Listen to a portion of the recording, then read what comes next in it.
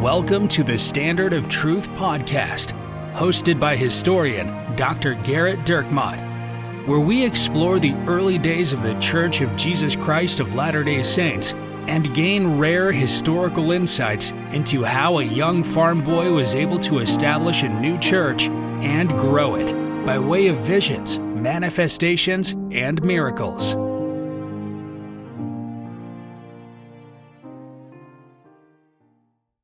Hi, welcome to another episode of the Standard of Truth podcast. I'm your host, Dr. Garrett Dirkmaat, and I'm joined by my friend, Professor Richard LeDuc. Hello, Garrett. In this week's podcast, we received an email from a listener that is going to be able to kind of spark the discussion that we're going to have. But first, I wanted to read it. We received lots of emails from our listeners. And again, we have a rule that we only read the ones that are very positive and glowing. Right. We receive thousands upon thousands of emails. Like I've used the example before that it's the scene from Miracle on 34th Street, and we're the judge. Put them Santa's here letters on my desk. Yeah, and then there's no room on this desk. That's right. Just bags and bags of letters. And like Miracle on 34th Street, our listeners are unable to tell whether or not you're Santa Claus. That's right. So I wanted to read and I have to say that some of these emails, the majority of them, are just absolutely hilarious, and that either that they're just generally really funny people, or that they spend a lot of time. Either way, the emails are of the highest quality. Yeah, very good. All right, so here we have, hello, Dr. Dirkmaat and Professor LeDuc. I just wanted to write in and thank you for the amazing job you do on the podcast every week. Oh, shucks. That was very nice. That's very nice. I thoroughly enjoy listening to the episodes, and I love the variety of topics you guys discuss.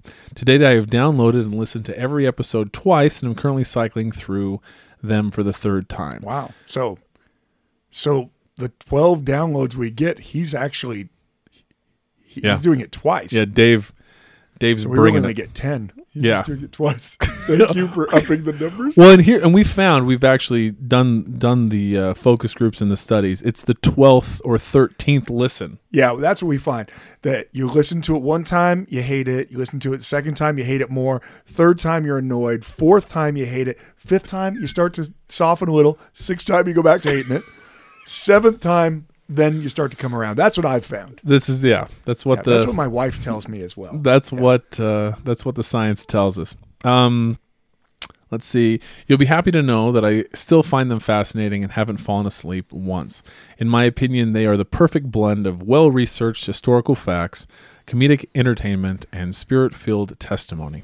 And I don't even mind learning about the townships, the Treaty of Guadalupe Hidalgo, and the former failed presidential campaign slogans. Oh, those are our three big ones. He's playing. He missed Japanese rice tariffs, but other than that, he nailed it. It's because we've never actually covered that one, but we did cover Rumsey Dumpsey, Colonel Johnson shot Tecumseh. That's right. That's a lot. As for suggestions for upcoming episodes, I don't really have anything to recommend. Although a few weeks ago, a listener wrote in, and I think we're about to start a war here, Garrett. Well, it's going to be between Utah and Missouri. So. That's right. A few weeks ago, a listener wrote in and complained about the way that Richard said the word Missouri, claiming that because they, the listener, were from Missouri, they know how to pronounce their own name, the state's name. Well, that's interesting to me because every time I turn on ESPN and see the University of Missouri playing anybody, it doesn't seem like they know their state's name. All I see are signs and T-shirts everywhere saying Mizzou, which isn't even close to Missouri. In all seriousness, thanks again for the wonderful podcast. Thursdays are now a bright spot in my week, and I'm hoping for at least 38 seasons. That's when you'll get to polygamy, right? So in a previous podcast, we did say 18 seasons we'll get to polygamy. So 20 seasons ahead of that. No, I want to keep. It's now been pushed down to 38. This email was so good. We're pushing polygamy to season 38. That's pretty good. On his recommendation. So him bringing up my pronunciation of Missouri. We're making. They're teasing a little bit on legacy, right? Which is where we get this. Yeah. Happy business all these moments. And he's referencing an email from Ari. who is from Missouri, now lives in Utah. And feared that we were confusing him with rednecks of other unnamed states that he did not want to be lumped in with. That's correct. Well, so we received an email from Ari this week, and it was very, very funny and very well written, and very long. And very long. We're not going to read the whole thing here. So what we will read is that I responded to that email and said, "Dear Sir." Why did you just say Ari? What are you? Well, are you applying for a job? Looking, are you asking him to disconnect your cable? Why would you say "Dear Sir"? I don't know. Dear Sir, given my obviously limited grasp of the English language, it is not possible for me to properly communicate how much I loved your email below. That was my response to his just hilarious email about how much of an idiot I am for not being able to pronounce it. I like the fact that you take it in stride. Oh, it was just, but it's a rule on the show that we only read the positive Yeah, words. well, he noted that. He said, I have to make this sound positive because otherwise you won't read it. And you know what? We're not reading it. You didn't make it sound positive enough. How about that? So, anyway, so then in response to my Dear Sir email, he said, "You might love it a little more if you knew that there are exactly 2 Aries in the same ward that listen to your podcast. When you read the email on that first episode, he came up to me and accused me of being the sender, which is obviously true. So you may receive literally dozens of emails, but there are literally 2 of us. He is not as picky as I am, though. So you've won over exactly 50% of your Ari listener base in Utah." That's good great. to know. So first of all, I'm surprised there's anyone in Missouri named Ari. And then doubly surprised that there's 2 Aris in the same ward and that somehow both of them are listening to the podcast. Well, my guess is that maybe Ari just has a split personality. Well, so it's great. I mean, like I've said several times, I mean, half of my family is Jewish, and so like I've got like 30 cousins named Ari. So Yeah. it just feels like I'm back home. But so the email that is going to kind of spark the discussion comes to us from a listener named Marlene, and it's actually full of all kinds of good stuff. We're going to pull out one particular thing. Dear Professor LeDuc and Dr. Dirkmaat, I really appreciate, by the way, that she led with me on that. I think that's important. I think that we're going to start calling it the Standard of Truth podcast with Professor Richard LeDuc and sometimes accompanied by statistician Garrett Dirkmaat. I love that. I think that's good. I think the things that I bring to this, all the research, all of the things that I've done. All right, dear Professor LeDuc and Dr. Garrett. My name is Marlene. I'm a new listener to your podcast, and just this past weekend, I finished listening to everything.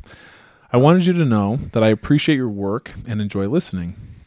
Since I have a daughter named Rachel, I appreciate the call out of appreciation in nearly every episode to Rachel's mom. It's nice to be noticed. It's funny how many people think that they know who the Rachel is, who's Rachel's mom. Well, in this case, it's Marlene. Well, right. That's who we were always talking about. But we'll start saying Marlene occasionally now. Just throw it in. Yeah, just throw that in there. But there's actually quite a few people who are named Rachel. And so there's actually quite a few people. They're like, oh, is it so-and-so's mom? Nope, it's not. I have liked all of your discussions about Calvinism. Oh, so you're the one. And how early saints have had a hard time with some of the revelations because they didn't fit into accepted prominent view of God or heaven, etc. In listening to your Zion podcast, one thing you didn't say was that the saints were to blame for being persecuted and killed. Not that I think that, but hasn't that been a prominent view in the church? At least I think it has been in my time growing up. I know I have learned that if we are righteous, we are blessed with money, health, prosperity, etc. So then the reverse must be true. If we are having a hard time and not feeling blessed, don't have money, health, prosperity, etc., then we must be sinful or being punished by God. Where does that idea come from? Is that a Calvinistic worldview? On my mission in Germany eons ago, I learned that A plus B equals C, or that faithfulness plus working hard equals baptisms. Since it was Germany, there was not a lot of success, so I figured then that something was wrong with my A or B in the equation. Since then, I have been trying to reframe my ideas of what blessings are and how I know I am worthy of blessings. Anyway, if any of the above makes sense and you'd like to talk about it sometime, I'd eagerly listen. Well, Marlene, so this is something that is both something that Garrett and I are actually both passionate about as it relates to your question. And so Garrett's going to be able to dive into a little bit of kind of where this idea comes from, and then hopefully we'll be able to provide some even modern day, latter day teachings from apostles and prophets on kind of the counter to that way of thinking. I mean, this is a great question in part because, we don't always have questions about purported Joseph Smith revelations that are recorded 30 years later. Not always? I would assume that there's at least 98% of our listener base who didn't know that W.W. Phelps letter existed. Yes. And that's normal. That would be a fine thing to not know. Now, I'm sure one of the Aries did. Yeah, the one that likes us. Yeah, the other Ari who thinks that you don't know how to talk right. Well, he's right about it. Yeah, well, talk good. But, I mean, so it's a great question because it's universal. It's actually the question of every person who believes in any type of higher power, period.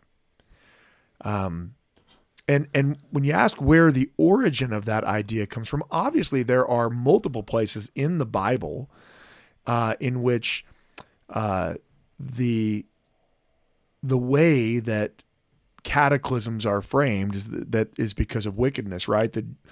The children of Israel are destroyed in the kingdom of Israel, the lost 10 tribes because of their wickedness. The kingdom of Judah eventually falls both in the Book of Mormon and in the Bible, and it is carried away captive into Babylon. Why? Well, because of their wickedness. And so it is certainly a biblical way of looking at suffering to say that, sometimes this is called the classical view, that suffering is because of a punishment from God. You see this in multiple places in the Old Testament. And part of the issue surrounding that is the world in which the Old Testament is written in. The world of the Old Testament is a world of multiple gods. And it's a world in which the idea of a righteous God, the idea of an all-powerful God who is also all good, doesn't actually exist, right? So Zeus is, I guess, technically all-powerful, but he's also someone who's guilty of multiple sexual assaults and murder. So you don't worship Zeus because Zeus is good. You don't worship Zeus because he's going to prepare for you a wonderful place in the heavens and the afterlife. In fact, in the ancient world, most people view the afterlife as being manifestly worse than this life, certainly in Greek theologies. And so you don't worship Zeus because you're going to go to heaven because you don't believe in heaven. You don't worship Zeus because Zeus is good and you love Zeus. You actually probably hate Zeus because he's a total jerk. He's everything that every bully on earth is, only he has the power to carry all of his horrific schemes into play and put them into practice. You worship Zeus because he's powerful. The worship of gods in the ancient world, as I've said before on some podcasts in the past that we don't index and we don't have a transcript of, so we don't know when it was. But trust me, I'm sure it was amazing. If you just go through it, listen to all of them 3 or 4 times, you'll eventually find the one you're looking for. Or we'll get to it in season 37. the point of worshiping gods in the ancient world is so foreign to many Latter-day Saints and other Christians today. The gods were not good. That was the whole explanation for evil in the world. Why did my crops all fail?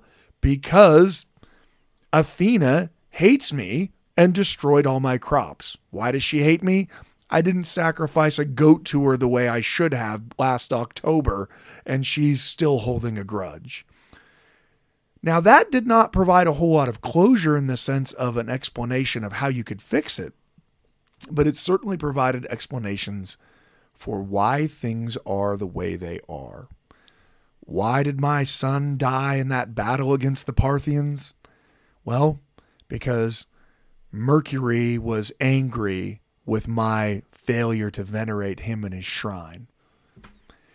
So the polytheistic world, gods were worshipped not because you loved them and not because you were seeking an afterlife. Gods were worshipped because they were powerful. And gods could do things that you couldn't do. If I send my son off to war, I can't keep my son from being killed in the battle. But you know who can? Zeus can. And if Zeus doesn't, even though I offered sacrifice and even though I prayed to Zeus, well, I must not have venerated Zeus enough for him to not have that happen. Or, since gods are competing with one another, it's entirely possible that while I sacrificed a calf to Zeus, the opposing, parent on the other side with their son, they sacrificed 5 entire bullocks to Baal or whoever they're worshiping, right? The idea of this is really upended by Christianity. Christianity transforms this, not only in the fact that you go from having countless numbers of essentially regional gods who are over different areas. Here's the god of Egypt, here's the god of to a single God. But that single God creates a real problem. If there's only one God, and we want to say that that God is also good, and we want to say that that God is also all-powerful, well then, how now do I explain bad things? Before, I had a ready explanation.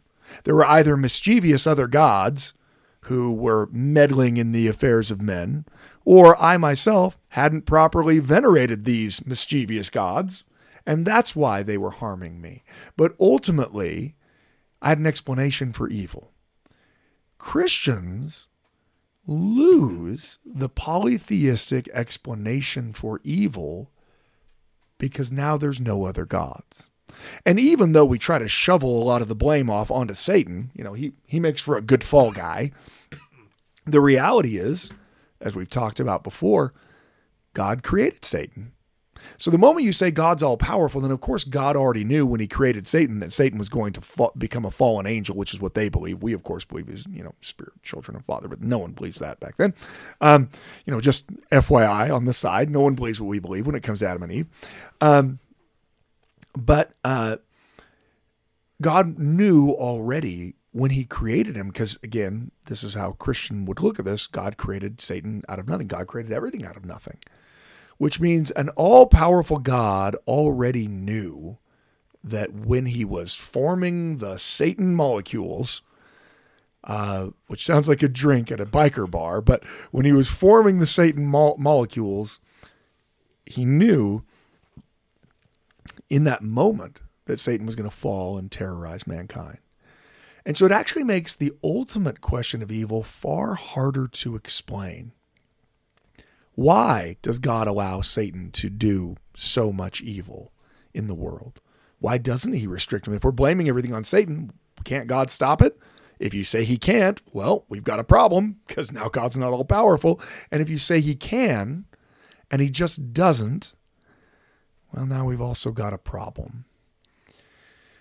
This concept is only mitigated by what you have in Job, right?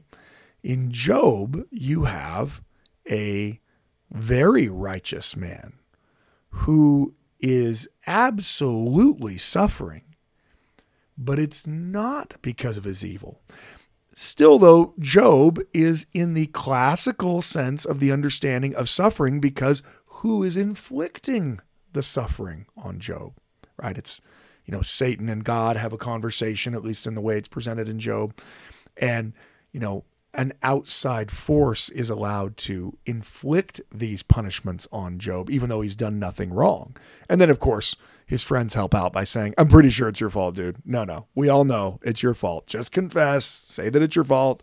Even his wife, curse God and die is what she says, which, I mean, that's how I'm usually greeted when I get home from work. But in both cases, the suffering comes directly from God. I mean, well, in Job's case, God allows Satan to do those evil things, but still God allowed it. But in Job's case, it wasn't because he was wicked. So the Old Testament does establish the idea that an incredibly righteous person can suffer incredibly. But also often what you have is that the wicked people are slain and the righteous people survive. Now, if we, leap forward into the future to get kind of closer to Marlene's question, because right now she's like, I did not ask that question. Yeah. Whatever you just talked about. I was about to start talking about the Treaty of Guadalupe Hidalgo, but we'll move it back. When you get to the Protestant Reformation, one of the things that's most fundamental to Martin Luther and to John Calvin is the absolute sovereignty of God. Meaning, look, if you think you're doing something to quote unquote save yourself, you're not. God chose to save you. God does whatever God wants to do. When the question is asked, why doesn't God do X or why doesn't God do Y? The answer is always, it's none of your business because God does whatever God wants to do. Are you saying that God willed this earthquake to happen in Portugal and kill everyone? Well, of course, because nothing can happen outside of the will of God. They carried that forward to salvation as well. And again, we've talked about Calvinism, but part of the appeal to it is it's logically consistent. What is more likely? That an all-powerful God who created this world out of nothing and decided exactly how horrible it would be, that God desperately wants there to be no suffering in this world, but he just can't figure out how to stop the suffering. He's all powerful. He creates universes, but he can't figure out how to get the Knicks a winning team. He's all powerful, except he just can't do the only thing that he wants to do. Well, that kind of bad logic is just laughable to the reformers like Luther and Calvin. How can you claim that God isn't doing exactly what God wants to do? We've read from Jonathan Edwards before, and with Jonathan Edwards, even as he told people, you better get ready for the barbecue because you're going to go to hell and you deserve to go there. Why should I be righteous if God's going to send me to hell tomorrow anyway? Well, because God should have sent you today, right? You could start that endless torment and suffering a lot earlier. So if you are, profligately wicked, then you'll be sent to hell even sooner. So the idea was very easily correlated in not only in Europe, but in early colonial America. If God is in charge of everything, and if God only chose to save certain people, then if so-and-so happens to have a goodly amount of money and his farm is nice and big and full, well, you have to say that is God's will. How could you not say that it's God's will? God is the only sovereign power in the universe.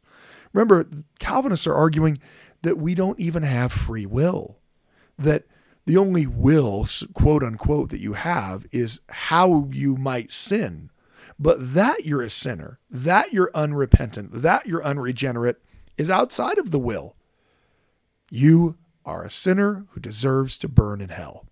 Period. End of story. If it seemed that you had no money, that all of your business ventures that you attempted to do failed, well, who else could you blame that on? I suppose you could blame it on yourself, in which case the reason why your business didn't work out is because you hadn't been worshiping God strongly enough. Or you could blame it on God, in which case you're claiming that God did something God shouldn't have done. So it was a pretty natural thing to say, if Bill's crops all die, well, Bill must have fornicated with somebody. That's the reason why. It's classic Bill. Yeah, well, Bill, that's what we probably have a listener named Bill. Well, we haven't heard from him yet. Well, he knows. Bill, it's time for confession. But anyway, so that mentality was it was used to justify what seemed to be the horrific things in the world.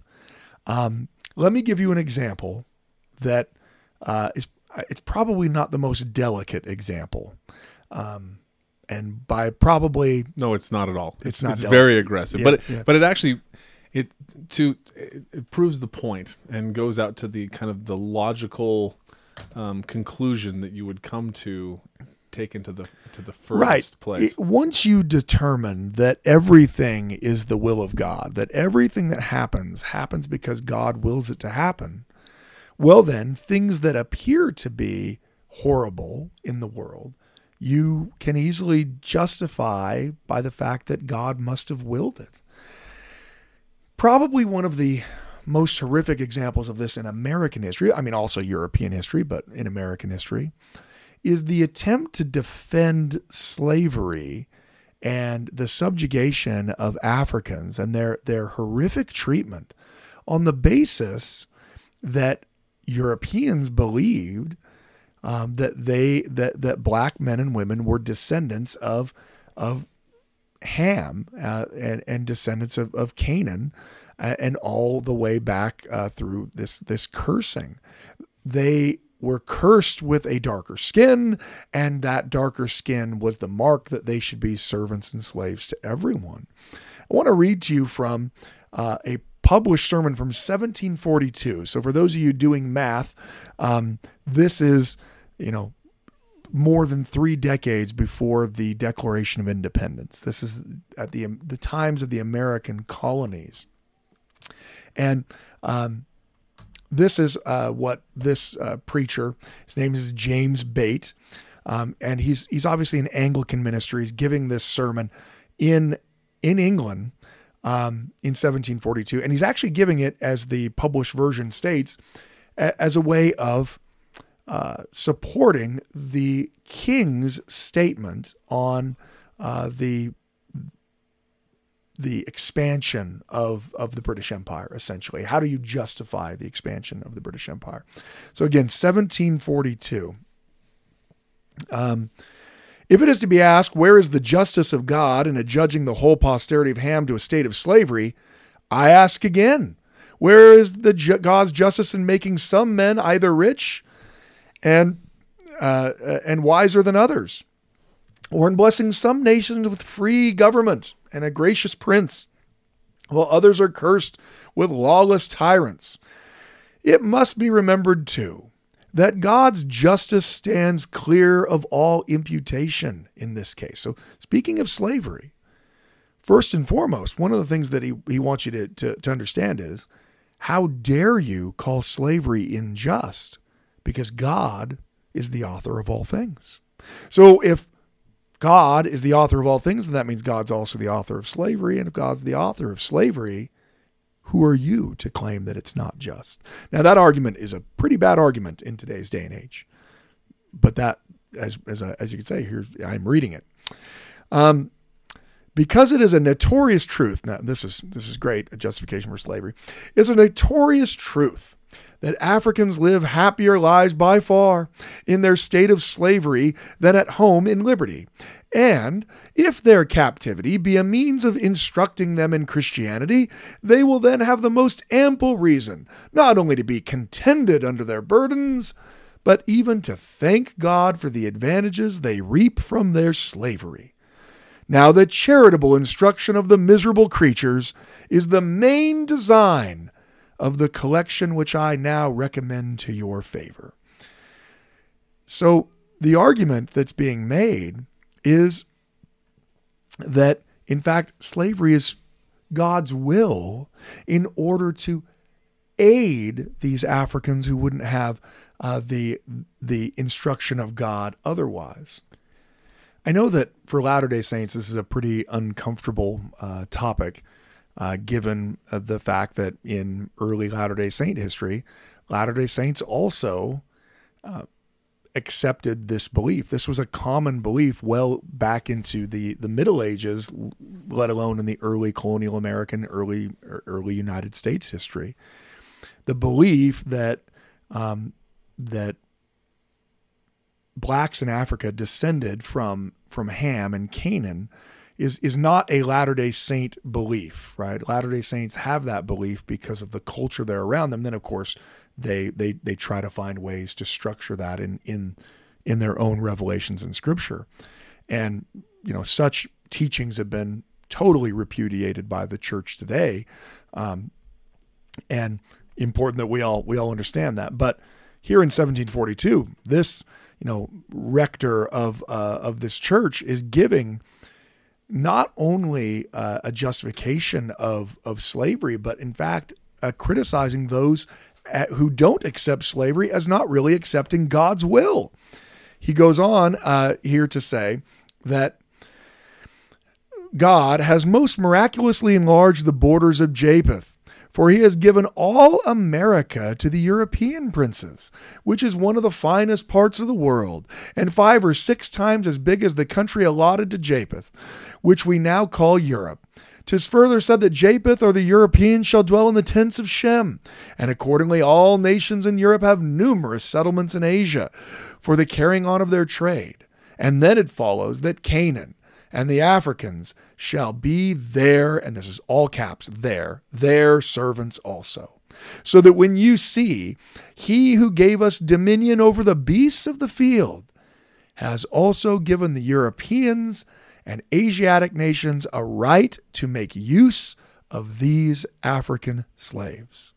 And God has set a mark upon them in the blackness of their complexion, and that we cannot fail of knowing them. The way that Reverend Bate closes this is probably the most disgusting, but also the reason why I'm quoting this hideous document. So wonderfully does everything concur to fulfill the will of God. For this preacher, it's God's will that Africans be enslaved. And if it wasn't God's will, well, then they wouldn't be enslaved. It's God's will that European nations dominate and destroy the Native American peoples of North and South America, because if it wasn't God's will, then it wouldn't happen. You can see the negative underbelly of this Calvinist theology, that once you say every single thing is God's will, you find yourself justifying some things that I really hope aren't God's will. But it doesn't really answer our full question of how those things work. Now, this idea is certainly in play in early America. If someone seems to be a failure at everything, it's pretty hard to argue that they are, just being incredibly blessed by God's will. And so there were certainly preachers, and in fact, many critics of early Latter-day Saints pointed to how poor the Latter-day Saints were as proof that they weren't good people and clearly didn't have the favor of God. One visitor to Nauvoo, a European socialist actually, made this commentary to Joseph in 1843 that, well, it sure seems like you have a lot of poor people here. And Joseph's response was, well, we used to have a lot of lands and they were stolen from us in Missouri, which is not only true, but also the reality is, as humans, whether we intentionally do it or not, the tendency that we have is to see people in a suffering condition and think they must have done something to deserve this suffering. They must have, somehow this must be their fault. Now, back to Marlene's question. I was going to say I don't know who her mission president was, but she actually told us, but we edited that out. Names have been changed to protect the innocent, or in fact, in this case, the guilty. They thought that by teaching the missionaries in your mission, that if only you're righteous and if only you work hard, well, then you will absolutely have baptisms. Well, let's put that to the test, shall we? I can think of a missionary who worked really, really, really hard and was super, super righteous, who didn't give up after failing. His name was Abinadi. How many baptisms did he perform? I think he performed 0. Yeah. In fact, even the conversion he gets, that guy baptizes himself, for crying out loud. Yeah. Well, and then you also have the missionary work of Alma and Amulek. And they did certainly some good. Sure. And then also they watched members of the church being burned along with their scriptures. I mean, the problem with the reason why Calvinism was such a powerful ideology is it provided a religious explanation for the will of God in the world.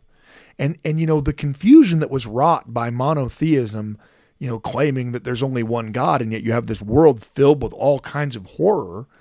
Well, in some ways that confusion was mitigated because everything that happens is God's will. And so even horrible things happen. Why do they happen? Well, they happen to teach us something. Now look, Latter-day Saints do believe that mortality is in fact to teach us something. But that's not usually how Christians following this ideology preach it. In America, it's a very common thing to hear this false doctrine. Every single thing that happens for a reason. Unless you are saying that the, quote, reason, quote, is because you chose to come to earth, there's actually a myriad of reasons why we suffer. But ultimately, it's because we are here on a fallen earth that we chose to come to. And that's essentially one of the main points, right, is that this isn't a creation out of nothing. There is no trick to come here. We might not have known the specifics of the circumstances, but we certainly knew at least the general lay of the land, and we chose to come anyway. And so that therefore things that happen, some of them through the agency of others and some of them just because of the frailties of mortality, at the end of the day, there's no trick when we chose to come. Right. We chose to come to a fallen world. And yet, although we aren't Protestants, as I've said before, sometimes we desperately wish that we were. We want to have answers to every question. We want there to be a very easy explanation. And sometimes that explanation is just, it's the will of God. But even those answers, as we've traced them in our various podcasts, they fall short. Even if we say things like, well, yeah, that happened, that horrible event happened because now I know better how to help other people. Well, that does give us comfort, I guess. But could not God just give me that information without the horrible trial? And I think that really kind of approaches the subject that we have to be careful and tiptoe around because we feel so uncomfortable around it. And that is God, in the classical sense, truly all-powerful? Meaning, can he literally do everything that he chooses to do? Could he save us in our sins, right? Now, we've already talked about this with Doctrine and Covenants section 93, in which there is at least one thing that is laid out by the Lord that God doesn't have the power to do, and that's to create intelligence. And again, we have that on God's authority because he's the one saying it. So we have to say, probably, right? I mean, he's probably right about what he can and can't do. But we live in such a Protestant world, if you live in the United States, that the idea of anything limiting is in and of itself a problem. And so there's a couple of things driving what I would say is a pretty false understanding. And Richard said we're passionate about it. And one of the reasons why we're passionate about it is because of the harm that it causes. If we really believe that as long as we're righteous, as long as I go to the temple, as long as I'm reading my scriptures, as long as I just pray, that nothing bad is going to happen to me, that my kids are all going to have strong testimonies, that I won't lose my job, that I will always have the friends I'm looking for, that I won't feel alienated, that I won't have mental illness, that nothing of sickness and poor health will ever affect me. If we actually believe that, well, what happens when any of those things happen to us? Well, and so this is what Marlene says in the email, right? I figured then that something was wrong with my faithfulness or hard work. It had to have been. So ultimately, every problem you have devolves to yourself. I've heard this propagated in Sunday school classes myself. I had a Sunday school teacher who was adamant that every person who just didn't have enough money, it's because they weren't following the gospel and working hard enough. Exactly what Marlene, maybe it was Marlene's mission president for all I know. And it actually got to the point where it was uncomfortable going to his class because every single answer to every problem was just agency. If someone's not happy, they're just not working hard enough. If someone's not happy, then maybe they need to really turn their life to God. Well, that bothered me a great deal, in part because when you study church history, one of the things that you come very well acquainted with is just how many incredible women and men suffer inexplicable horrors. And not only do they suffer them, many times they suffer them specifically because they're trying to follow the commandments of God. We've mentioned some of them. We did a whole episode on Mercy Fielding and her horrible life. Like, her family has given up everything to follow the gospel. Her husband is essentially serving Joseph Smith as a private secretary, an unpaid private secretary, and he dies. And in the aftermath, she practices plural marriage, which I'm sure wasn't easy. And then that plural marriage husband, Hyrum Smith, is murdered. And she has to cross the plains by herself. Are we going to say that, you know what? I just wish Mercy Fielding was more faithful. I mean, I know she helped establish a bunch of the stuff with the Relief Society and raised thousands of dollars to help build temples and did everything she was commanded to do. But obviously she must not, you know what? She didn't work very hard. Yeah. That's the way I look at Mercy Fielding. Why didn't she work? That's the number one issue. I mean, obviously I'm being facetious, but it is a cruel and false doctrine that suffering only comes to people who don't work hard and who just aren't righteous enough. And if you meet with enough people like I have, who are going through the throes of agony because of some inexplicable event that has happened in their life, the cruel idea that every single thing that happens is God's will because of your injustice, because of your own suffering. Like I said, it's a false doctrine that's upsetting to me.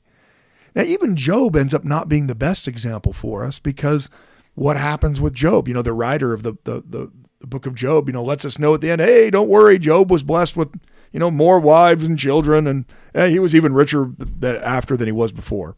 As though children and what were like commodities That, well, don't worry, I lost 12 of them, but I got 13. So I feel like I invested pretty well in my, in my children, real estate scheme or whatever. I mean, the reality is, even saying, oh, eventually you'll be temporally blessed, that's not evident.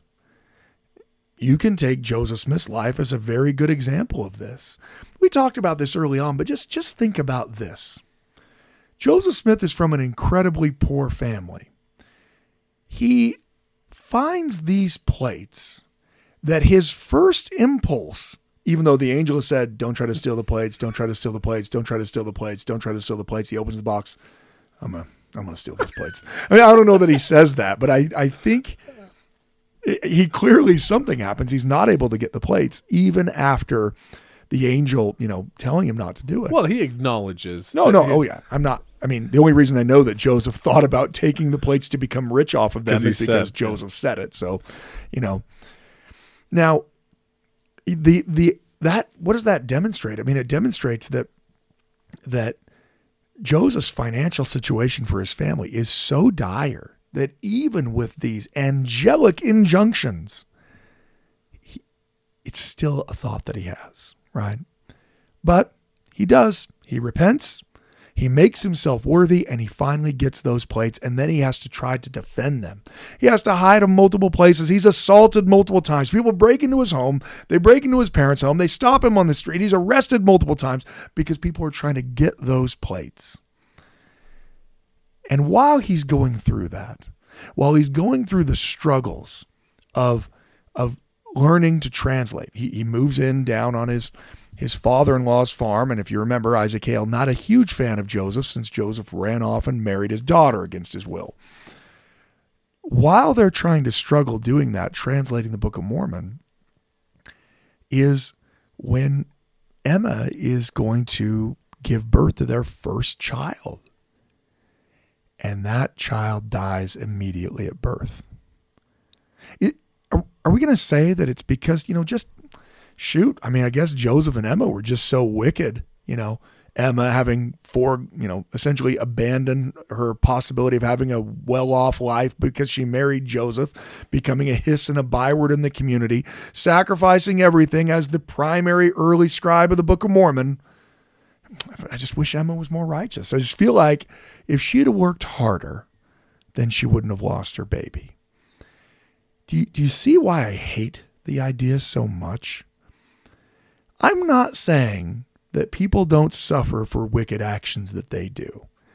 They do, and, when you see it, you're pretty happy about it. All of you have seen things like you're watching on, some kind of Facebook reel, and there's a car that tries to run over a person and actually slams themselves into a telephone pole, and the telephone pole crashes down on the car. And all you say to yourself is, well, maybe you shouldn't try to run people over. You murderer, right?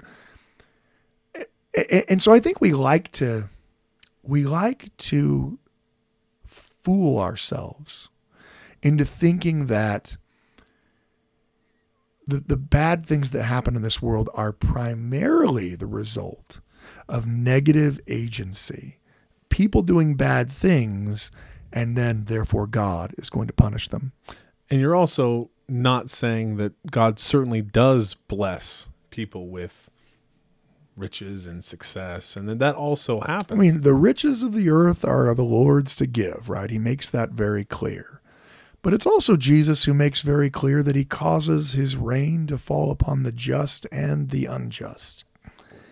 He doesn't seem to see riches as proof of righteousness, right? In fact, when the rich young man, says, what good thing shall I do that I may obtain eternal life?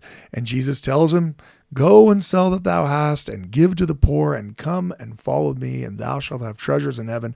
When that rich young man goes away sorrowful, for he had great possessions, Jesus' response is, how hardly shall the rich inherit the kingdom of God? For it is easier for a camel to pass through the eye of a needle than for a rich man to inherit the kingdom of God. That does not sound like Jesus is saying, you know what? All of the rich people, they're all the ones that are the most righteous. They're the ones that God has blessed the most because of their righteousness. That pronouncement was so troubling that what was the apostles' reaction? Who then can be saved, right? Because their worldview was a worldview of course, the people that are rich are the ones who are blessed and favored of God, because that's what their culture taught them. Their culture was just wrong. When Jesus said it's easier for a camel to pass through the eye of a needle, that's the reason why in the Middle Ages, some, very bored monk who thought that, well, maybe I've got a little bit too much land. I don't want this to apply to me, came up with the argument that, actually, a camel passing through the eye of a needle, there was in Jerusalem like a really short gate that the camels had to pass through, and they had to get down on their knees, and they had to crawl through on their knees, and they had to take all their burdens off of them to get them through, and it was just so hard. But don't worry, you can do it, but it's just like so hard. There's literally no evidence of that being true at all. I realize it's repeated. It's repeated even in some church things because historians believe that was the case well into the early 20th century. And then they realized that there was no evidence for it at all, and that they traced it back to the Middle Ages, where this idea was essentially invented. It was invented why? It was invented because they wanted there to still be a connection between God blessing people because they're righteous and their wealth. Now, again, I'm not saying that God doesn't bless people. Of course God does. But it's a pernicious thing to believe that the way God blesses us for the things that we do is with temporal wealth and well-being alone. That if I'm a missionary, the way God blesses me is he takes away the agency from that German that I'm trying to teach and forces him into whatever baptismal font I find there, which they probably didn't even build any because outside of Elder Uchtdorf, no one was ever baptized. I went to Wisconsin on my mission, which, they were American it's Germany Germans. and America. Yeah, they were American Germans. And that's how many people were also baptized. But you see the negative effects of that. Marlene is relating them to us. How many times did she say to herself, I've just got to pray more. If only I was more righteous, then God would take the agency away from these Germans and force them to be baptized. Remember that Jesus himself, Jesus, the great exemplar, Jesus, the Son of God, Jesus, literally God. Most people don't accept him. Most people don't believe what he's teaching. Most people don't convert and see him as the Messiah. And in fact, he is going to be crucified. Utterly despised and rejected of men, a man of sorrows. That reality should give us pause if we have become conditioned to think that as long as I do what's right, nothing bad will ever happen to me. And there's Emma and Joseph burying their first child. And wouldn't it be great if we could say, that was the only child they lost? But then Emma gets pregnant again and has twins, this time when they first arrive in Kirtland. I've been to the Morley farm in Kirtland, where those twin babies who died immediately after birth are buried somewhere on that farm. And so after that, don't worry, they adopt the Murdoch twins, and one of them dies during Joseph's mobbing. But that's got to be the end of their suffering, right? Except later when their toddler son, Don Carlos in 1841, will also die. I just wish Joseph had been more righteous, though. I don't understand why Joseph didn't just work harder. If only he had prayed more, if only he knew how to really unlock his potentiality, none of those things would have happened to Joseph. This is the reason why I'm too passionate about this. But because when someone makes the claim, if only you do what I tell you to do, you are going to be healthy, wealthy, and wise. Don't worry. If you're suffering, you know what? It's obviously because you need to go back to God. Now look, some suffering is because you need to turn to God.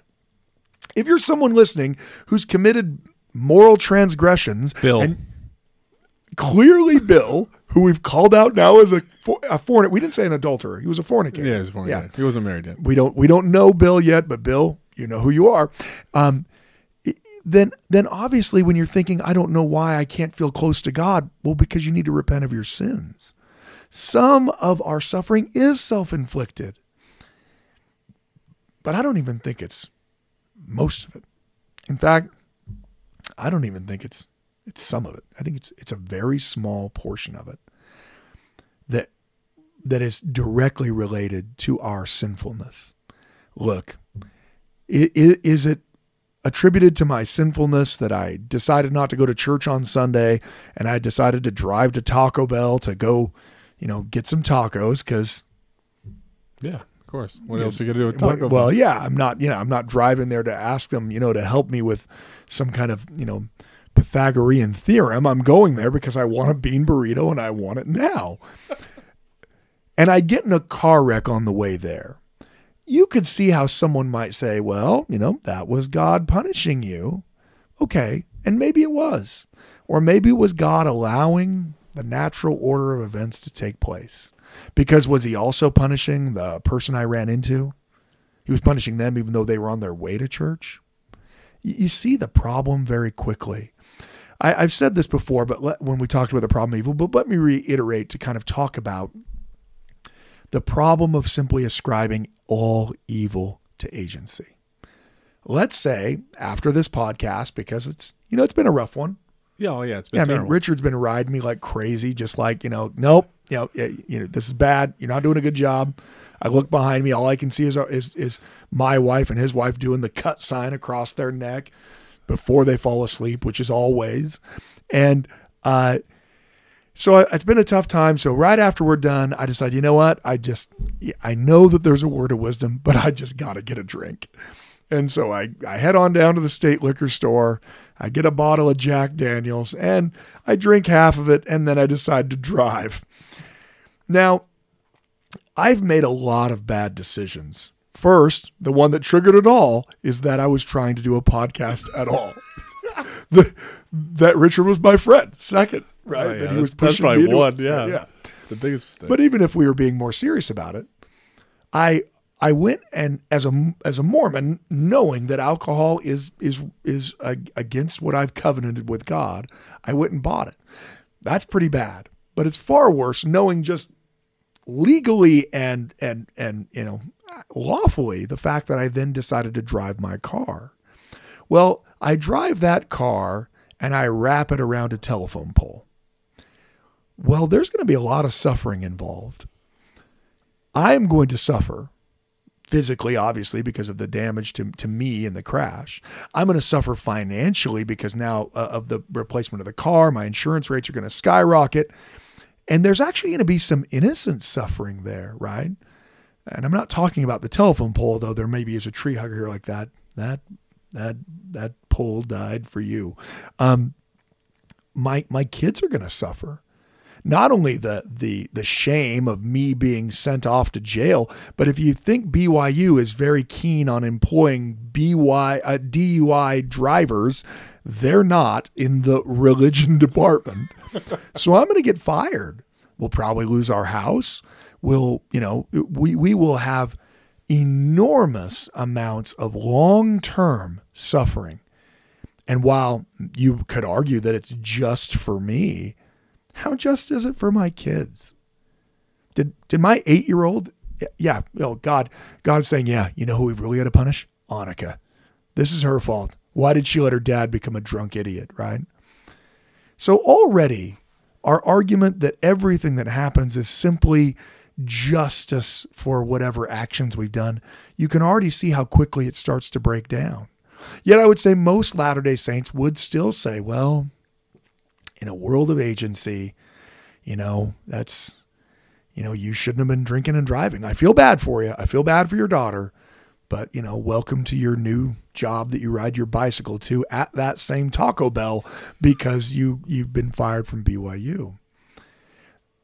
But now we change the scenario a little bit. And this time I don't wrap my car around a telephone pole. I wrap my car around someone else's car.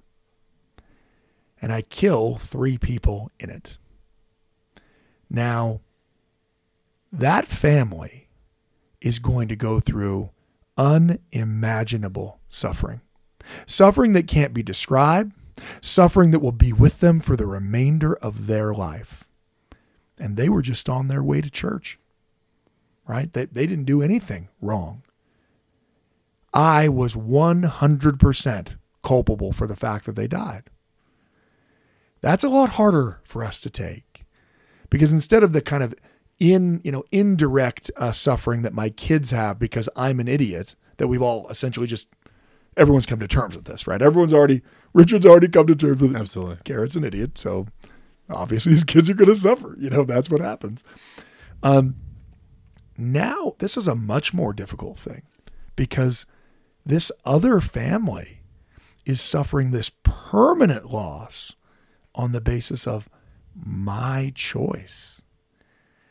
Still in all, Latter-day Saints and many Christians who believe in free will would, kind of hang their head a little bit and say, yeah, that really is a tough situation. But if you believe in free agency, then you believe that people have the ability to do terrible, terrible things to you.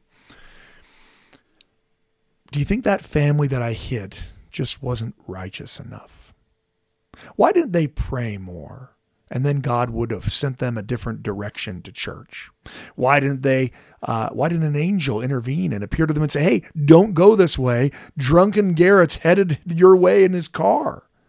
None of those things happened. So do we attribute the fact that God did not use his all power to intervene to the fact that these people were clearly wicked? I really, really hope we don't do that. Now, I have met some people who do, who simply say, you know what, there's probably some sinfulness in their past that's the reason why. And those are wretched people. I'll tell you that. I hope that's not anyone listening. But you know what? If you are that person listening, please stop listening. We don't need that. Or you just change the thing no. that you believe. Nope. You're going to keep believing it and also stop listening. But part of the reason why this idea that you'll hear from your testimony meeting pulpit at times, that every single thing that happens is God's will. I know that Protestants believe that, but we don't. We believe that we all chose to come to a world that we knew would be fallen and evil, and that there would be the potential of people using agency to hurt us. We chose that. We didn't have to choose it. A third of Father's children didn't choose it. We didn't have to choose it, but we did. So why does it make its way so much into what it is that we believe and do? I think first and foremost, it's because of our belief that we can control things. As humans, what do we want more than anything? We want the ability to mitigate our own suffering. That's why we want money. Why do I want money? So I can eat better food. Why? Because there's better tacos out there than Taco Bell. And if I can get them, I want them. Right? And so those things, we think we can be more in control in this completely fallen and immoral world if I just count the number of steps I take on Sunday. If only I go to the temple 3 times a week instead of twice a week, then my children won't ever have a testimony issue. If only I know that we're not supposed to drink alcohol or smoke or drink coffee or tea, but you know what? I'm going to do one better. I'm not even going to eat anything that casts a shadow. I'm going to do whatever it takes to make sure. And then I know no one in my family will ever have any health issues. We do those things thinking or hoping that as the brethren referred to it, the vending machine will give us the blessings we want. But we're not polytheistic people living at the turn of 2 millennia ago. They worshiped gods because they knew if they sacrificed that goat, that then Zeus should make their crops grow. But we don't worship those false gods. Instead, we believe we chose to come to a fallen world fully knowing that there would be suffering, that agency would engender some suffering, but there would be lots of suffering, like the millions of people who die from malaria every year, that doesn't involve agency at all. The people who die from cancer, the people who die from car accidents that are from a spontaneous malfunction of the vehicle. Where's the agency in that?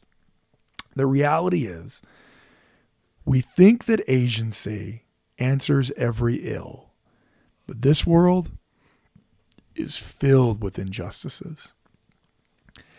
I want to spend more time on this. So in our next episode, we're going to talk about specifically some of the reasons why this prosperity gospel is sometimes found inside of Latter-day Saints, where people really believe that as long as you're righteous, you're going to be more wealthy than other people around you. Oh, as long as you're righteous, none of your kids will ever have a testimony issue. It's not true, and we want to talk about the reasons why. So we'll talk about that more next week. Thank you for listening to the Standard of Truth podcast, hosted by historian Dr. Garrett Dirkmaat. If you know anybody that could benefit from the material in this episode, please share it with them. And for more resources, visit standardoftruth.com. Until next time.